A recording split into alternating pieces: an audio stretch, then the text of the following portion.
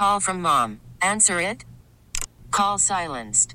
Instacart knows nothing gets between you and the game. That's why they make ordering from your couch easy. Stock up today and get all your groceries for the week delivered in as fast as 30 minutes without missing a minute of the game. You have 47 new voicemails.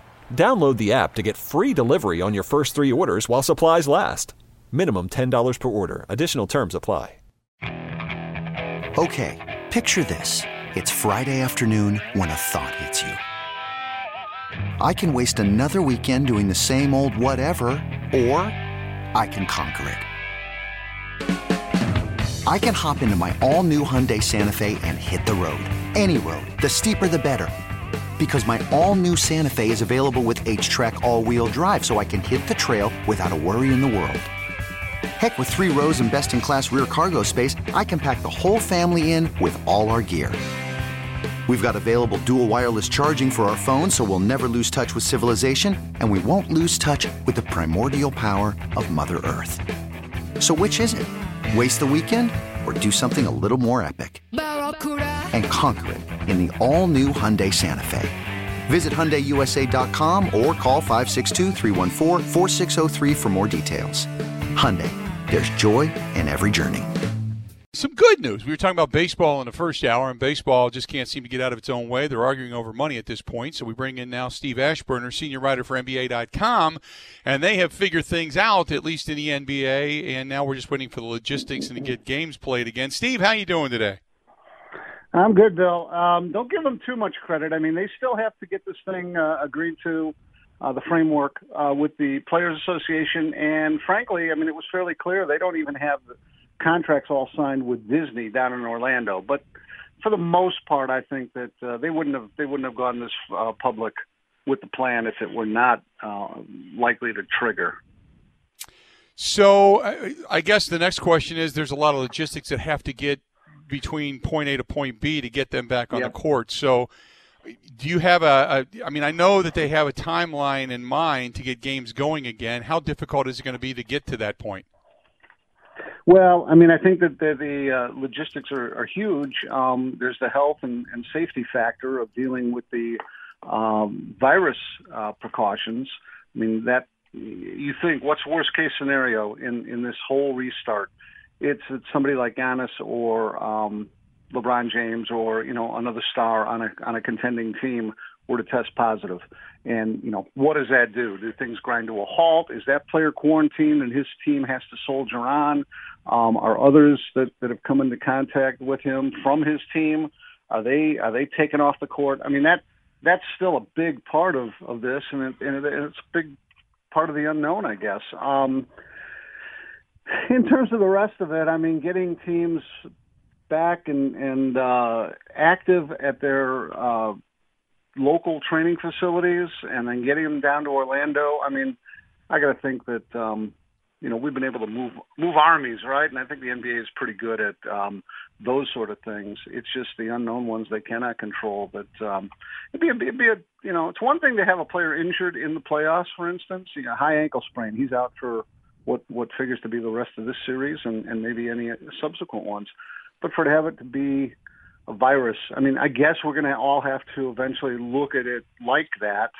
And given these are young, healthy guys, it can take somebody off the court, but hopefully it can't do much worse damage than that to NBA players by and large. So I guess if the season does culminate, how satisfying will this be to be able to come through all of this and actually get it done? You could make an argument that it would be more satisfying, that any team that prevails and that grabs the Larry O'Brien trophy at the end of all of this will have achieved more, winning without home court advantage, winning in this, what figures to be an odd and possibly sterile environment of, fans not in the stands, having to go through this restart and this 8-game preliminary period. I don't think that there has to be an asterisk slapped on this, and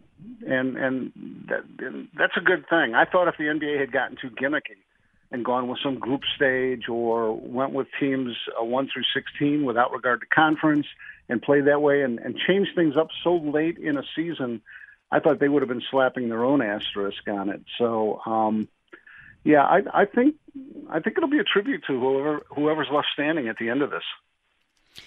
Which I agree. To come through all of this, to figure out a way to get it done, and really and I think the players want it too, from what I've understood, is they came this far and worked this hard. They want an end to the season. Doesn't matter if it was, abbreviated, or it doesn't matter if it had a long, prolonged, a portion in between. They just want to get it done. I think to work this hard and walk away with your hands in the air going, well, what was that for? I think it's kind of an empty feeling, right? I would think so. Now, we're not talking about the teams that aren't going to make that playoff tournament. I mean, I know Golden State was very frontal about how you want us to come back and put in 3 or 4 weeks in a training camp to play a handful of games that aren't going to mean anything. No, thank you. So, the teams that have something at stake. LeBron James wants to win his 4th ring. The Clippers want to break through. Obviously, the Bucks want to win and sort of solidify the intangibles with Giannis Antetokounmpo. The Raptors would love a chance to defend their title. So there's, for those elite teams, there's a lot at stake. I think as you move down the standings, certainly there's the I want to be paid for as many games as I can play feeling. I mean, this is an unexpected hit, even in their tax bracket. And those things can be disruptive. You don't have to break out the little violins, but guys weren't planning on this. Owners weren't planning on this. I mean, stadium workers weren't planning on this, and of course they won't be back in force. In heck, even in the Orlando usual arena for the Magic, that's not going to be up and running, and you don't have fans, so concession stands and those things. But I mean the meat of the NBA will be back, and I think it's 2 things. They want a financial clawback of whatever they can, and they want the tradition of a champion. Which I completely agree. I want to see a champion crown. I know the big concern logistically is if, say, you are the team that goes to the finals, you're going to have, a month and a half turnaround before you have to get back at it again, right? Yeah, I mean, according to the timetable they put out there yesterday, a Game 7 could go to October 12th. The next season, training camps would open like November 10th with a December 1st opening night penciled in. It would not surprise me, although I haven't heard anything that suggests this, but it wouldn't surprise me if those dates got nudged a little bit. People have felt for a while, hey, it might be interesting to start the NBA season on Christmas Day, to get away from the NFL, to sort of shift the calendar.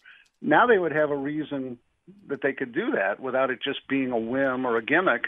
So that December 1st date might not be so concrete.